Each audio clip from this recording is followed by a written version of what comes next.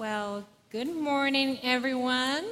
Good morning. My name is Yumiko, and I just want to make sure everything is good to go. Yes? Awesome. My name is Yumiko. I'm a happy friend of Wellspring Covenant Church, and it's so great to be worshiping with you, especially if you're new to this church. Welcome. I'm so glad you're here. We are continuing our summer sermon series, Cruciformed, and we've been, in the past several weeks, we've been looking at New Testament and looking at the cross and how that cross impacts our lives. And starting today, we are going to actually open up the Old Testament to continuing our Cruciform series. Old Testament, Jesus wasn't there. Is there a cross in there? We shall see. But before we dive into the text, I want you to do something for me, if you will. Go ahead and pull out the sermon outline. If you're watching online, I think there's a downloadable link somewhere that you can download. Yes, so you can go ahead and download that. If you don't have the sermon online with you, you can go get that through that door if you're right here on your right, and you can find it. And once you have that sermon outline in your hand or on your devices, if you have a paper one, flip it over. If you have one on your device, don't open it. And while you're at it, if you are so good to bring your physical Bible and have it open up for today's passage, I want you to close the Bible. If you have it on your phone, well, you don't have to close it, you can just flip it. Okay, seeing that, people enjoying the refreshment and happily seated in the space. Are you guys all ready? Yes, ready. I like how people say ready, not knowing what they are ready for. Love that spirit, yes. Glad you are ready for a Bible pop quiz. All right, winner of this quiz will get this delicious prize of my favorite Samurai ice cream. If you are watching online, don't worry. If you are the winner of this game, text me your address. It's my number. I'll bring it to you. Okay, are you ready? Today, we will be studying, we start studying our Old Testament passages, and we start that Old Testament reading by studying about Passover. Passover. I think you probably heard about this. So let me ask you this question. What exactly is Passover? What exactly the word Passover means? You have three choices. First, the Passover means the night when all the firstborns of Egyptian people were destroyed. That's your option one, A. Or Passover means B, the lamb that Israelites killed and ate in the first month of the year. Or Passover means C, a Jewish holiday. Jewish people celebrate this holiday by feasting and talking story. So your choices are A, terrible night for Egyptians, B, sacrificial lamb, C, a Jewish holiday. Which one is the Passover?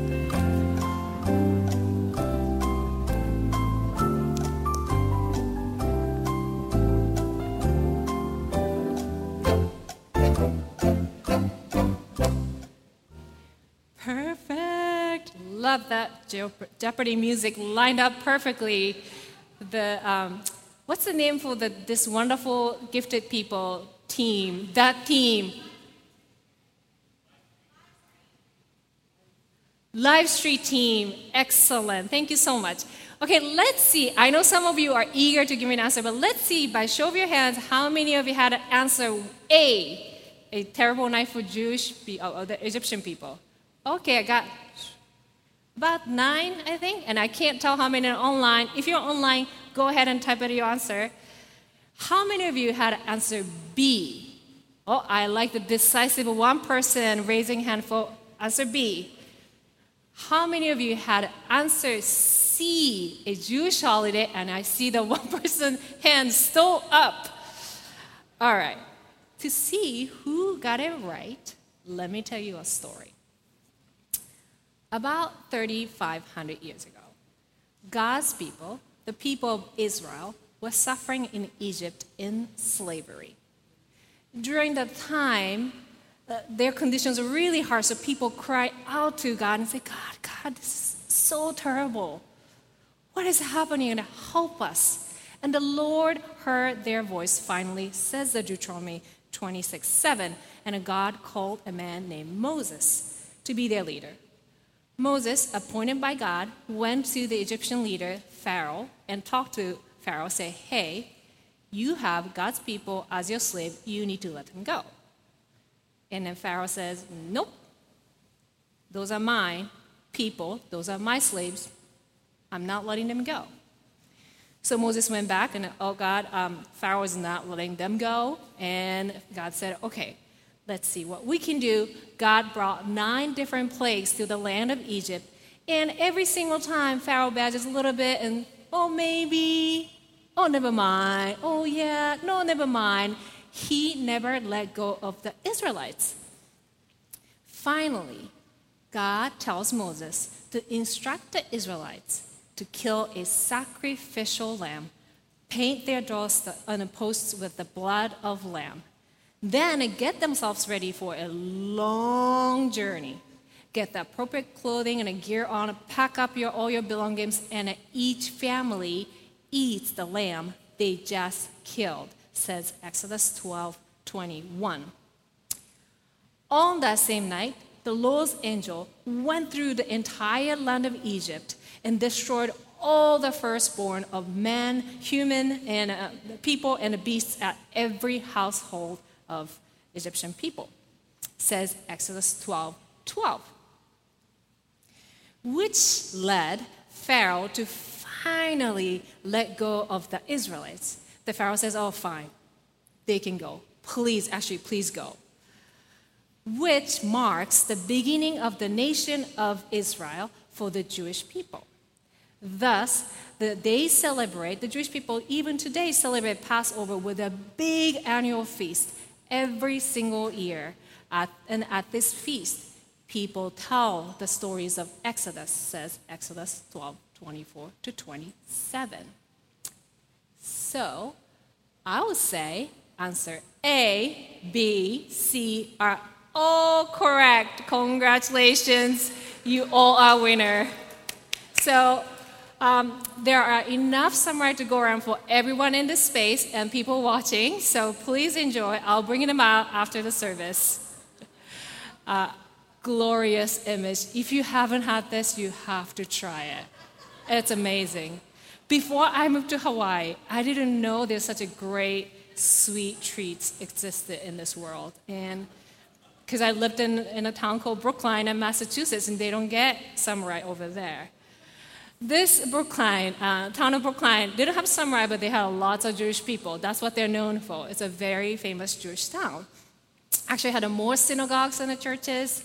Public schools have so many Jewish people that they actually observe all the Jewish holidays, but not any other holidays. And when you walk on the streets, you see all these restaurants have at a grocery store is a kosher mark, because a lot more people eat kosher food. So that's how Jewish the town was. In that town, as you can imagine, Passover was a big deal. Passover wasn't the thing you read only in a Bible, but Passover is something they celebrate annually in the present time. But I didn't know that. So when I first moved to Brookline, one morning I woke up and I was like, oh, I'm out of bread. I got to go get my bread. I went to the closest grocery store, which happened to be the Jewish grocery store.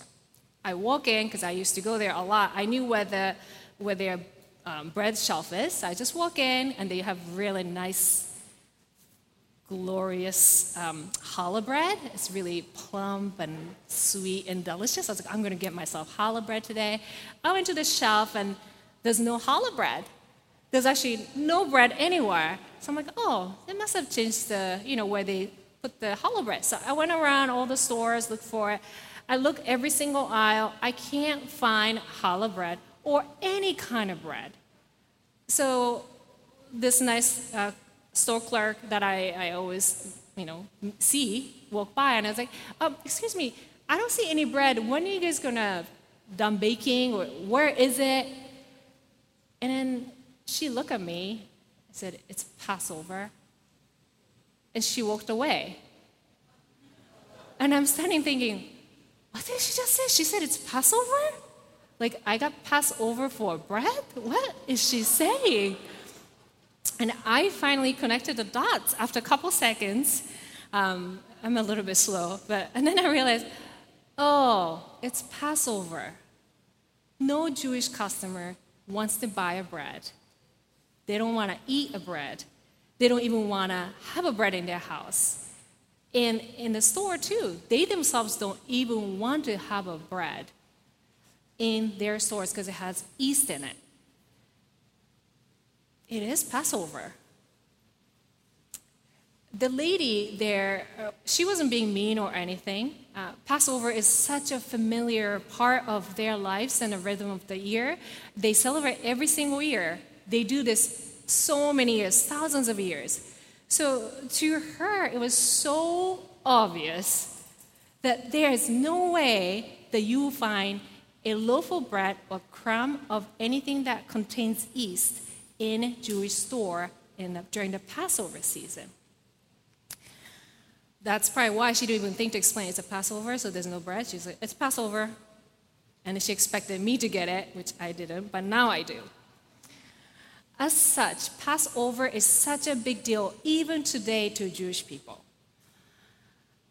And it is celebrated by the Jewish people because the very first Passover that's described in Exodus 12 is and was deeply foundational and transformative event for the people of Israel. Passover marks an extraordinary event that happened in the history of people of Israel. For 430 years, the people of Israel were slaves in Egypt, in great sufferings with no hope. But after this one specific moment of the history, they were no longer Pharaoh's slaves, but now God's people. They are no longer enchained, but set free. Exodus 12:3, the verse 3 reads, "Tell all the congregation of Israel that on that 10th of this month of every month shall take a lamb according to their father's house lamb," so and so, and it continues. And you will notice that this familiar term that we use in our daily kind of life, congregation, appears in the verse 3. Today, when we say congregation, we say it's a group of people who belongs to a house of worship, certain type of house of worship, like we are the congregation of Wellspring Church. But that was not the case when this word was first used in the Bible. The word congregation actually precedes the existence of the temple or any sort of religious institution that mattered to the Jewish people. The word congregation didn't mean a membership of a religious institution. It meant congregation, the word meant God's people, community of God's people. And that word congregation, that was the name that given to the people of Israel as a part of their new identity. And to this God's people, the congregation of Israel, Passover brought freedom, justice, and new life. On the night of Passover, when divine justice was delivered, death came to the Egyptians who exploited, discriminated, and oppressed the Israelites for too long. But life was given to the congregation of Israel, God's people, the people who were covered by the blood of the Lamb. Exodus 12 lists and continuing listing all the details of Passover, this significant moment in their history that changed and defined who they are as a people and transformed them.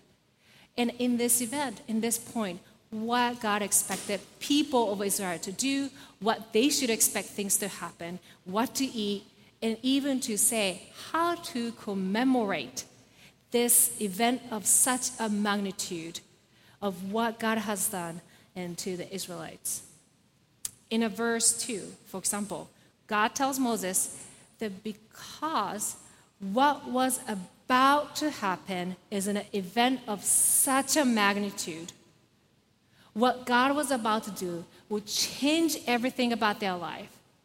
So from here on now, this moment, this day will become, this month becomes the first beginning of the year, first of the month. Just forget about how the world counts the year, how their calendar goes.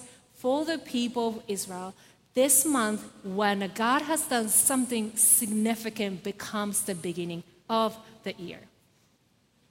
God also gave a couple other things, ways for them to remember. But one of the things I want to ask them to pay attention to is that God gives instruction about the annual Passover feast, which is outlined in Exodus 12, 14 to 20. Oh, sorry, I forgot to tell you, you can look at outline and Bible. I just realized, go ahead, you're doing that. So if you want to look at the 12, 14 to 12, please do on your Bible or on a phone. But going back. So during the Passover, Jewish people are not to eat, not to even have in a household, as I said, things with yeast in it, leavened bread, and also hold a holy assembly so that, and they are doing all these little details so that they can tell the stories of what God has done to this people generations after generations. Why in this specific point of the year, every year, we eat this bread that's not fluffy? How come we can't eat the challah bread? Why do we have to count the year differently than the rest of the world? Because God has done something amazing to us, amazing to our people, but we weren't there. We weren't there to see it. We weren't there to experience what the night before. We weren't there to see what was happening outside of their house when Lord's angel was destroying all the firstborns and you were in the house locking yourselves, staying and waiting on the Lord. You weren't there to experience the deliverance of God when God took our people out of slavery to the promised land. You weren't there. We weren't there. So we eat this bread and we remember what God has done. For Jewish community, there is nothing more fundamental, foundational, and transformational than a Passover. And to this day, they commemorate this event by holding the annual feast at which they share a symbolic meal and tells the story of God's deliverance. We, as I hope you know, are not a congregation of Jewish faith, but the Christian faith. So many of us Christians here, it is not a Passover that holds the fundamental importance for us. For us, for many of us Christians here, nothing is more deeply foundational and decisively transformative than life of Christ, culminating in his death on the cross and a resurrection from his death. For those of us who call ourselves Christian, the one in Christ, and say that is our identity, absolutely nothing is more important, nothing is more foundational, nothing is more transformative than the life, the death, and the resurrection of Jesus Christ. how he lived on the earth, died on the cross, and rose from the dead defines who we are and dictates how we live our lives. What he has accomplished on the cross makes us who we are today. And what he has begun on this earth dictates how we live our lives on this earth. Because we are covered by the blood of Jesus, we're given life. And because Jesus inaugurated kingdom on the cross, on the earth, he brought the kingdom from the heaven to the earth and inaugurated the beginning of the heavenly kingdom. Because of that, we pursue justice on this earth as it is in heaven. And because Jesus rose from dead, we have hope, no matter how hopeless we may feel time to time. Nothing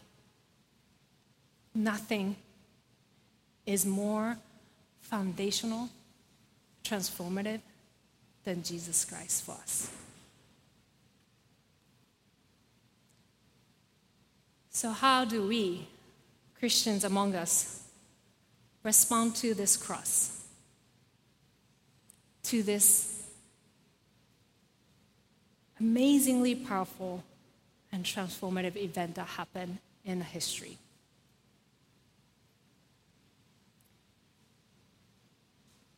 We do this, we respond to the cross by breaking the bread together in community and regularly. As we did last Sunday here at Wellspring, we take communion on Sunday worship at regular basis in a sacred space with the bread and the wine or juice that symbolizes Jesus, the Lamb.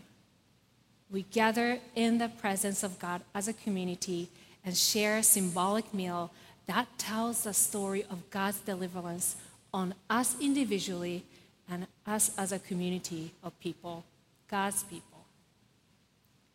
The body of Christ, the blood of Jesus, gave us life and set us free. And by sharing this meal in community with God present around the sacrificial lamb, we remind ourselves how this magnanimous event in history formed us, and then we reorient ourselves.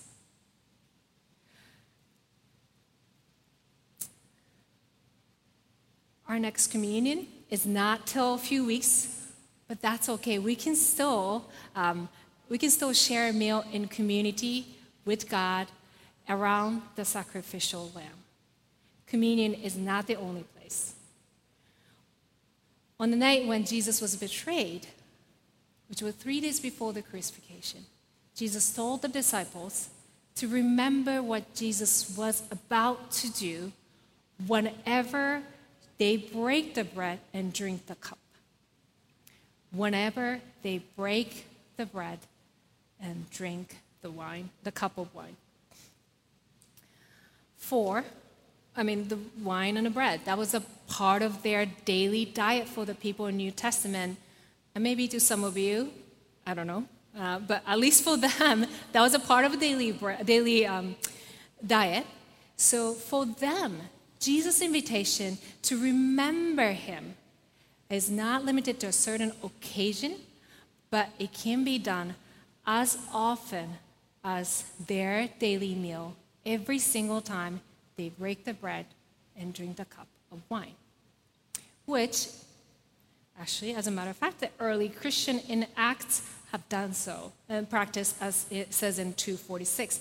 They gathered together every day, broke the bread, and remember what Christ has done for them. If you have a handout, sorry, I kind of went over, in about a middle section of the handout, both Passover and communion are shared. That's where you can fill the blank of in community with God's present around the sacrificial lamb. And that's what we're called to do at communion, but also beyond. Many of us love Jesus Christ. Yes, right? And we want to live as the one bears Christ's name in our identity. But in reality, maybe some of you are not really feeling on fire for Jesus anymore or right now. You used to be passionate about Christ, and you wonder what happened to the passion, the fire you felt for Christ. And you may be wondering, oh, is something wrong with me? No. We are feeble-minded beings living in a world filled with distractions and temptations and all these loud voices telling us what to think. Of course, sometimes we get overwhelmed and we forget what Christ has done on the cross. Of course, we get exhausted by just bombarded with so many questions and get confused what exactly it means for me to be a Christian. Questions like, being a Christian mean we vote for this party, right? And are we supposed to stay away from certain entertainment, TVs, and shows? Question of Black lives, blue lives, or all lives matter. Vaccines are not vaccines. We spend so much time reading up about it, liking and unmuting on tweets of what you agree and don't agree, and trying to convince somebody who are not in the same opinion about how we're supposed to live as a Christian. We spend so much time thinking about these questions, but perhaps there are other questions that's deeply foundational and more transformative than these questions that we may struggle every day. Don't get me wrong, all these questions that I just mentioned about like your politics and your life and how you spend your money, how do you relate to the world, those are all good, important questions for us Christians to struggle. My invitation and encouragement is to spend at least as much, if not more time, asking more deeply foundational and transformative questions to us as Christians, as God's people. These questions include something like, what does the cross of Jesus mean to me today? What does the cross of Christ mean to me today? How did the life, death, and the resurrection of Christ form me when I first believed? And how is it still transforming me today? These are the questions these are not the questions you answer one time in your testimony and be done with it. The impact of the cross is so much more dynamic, so much more complex than it can be encapsulated in one testimony. And it's a question I think we want to ask as Jesus invited ourselves to remind ourselves what Jesus has done and ask these questions regularly and as often as our daily meals. So, if you are part of a small group here at Wellspring, I may perhaps interest you with considering maybe incorporating this rhythm, asking this exercise. And the exercise has two parts. One, read John 19 to 16 and 20 to 10 together. I can post this later somewhere where you guys can go access. Read the Gospel of John 19, 16 to 20, 10 together in your group.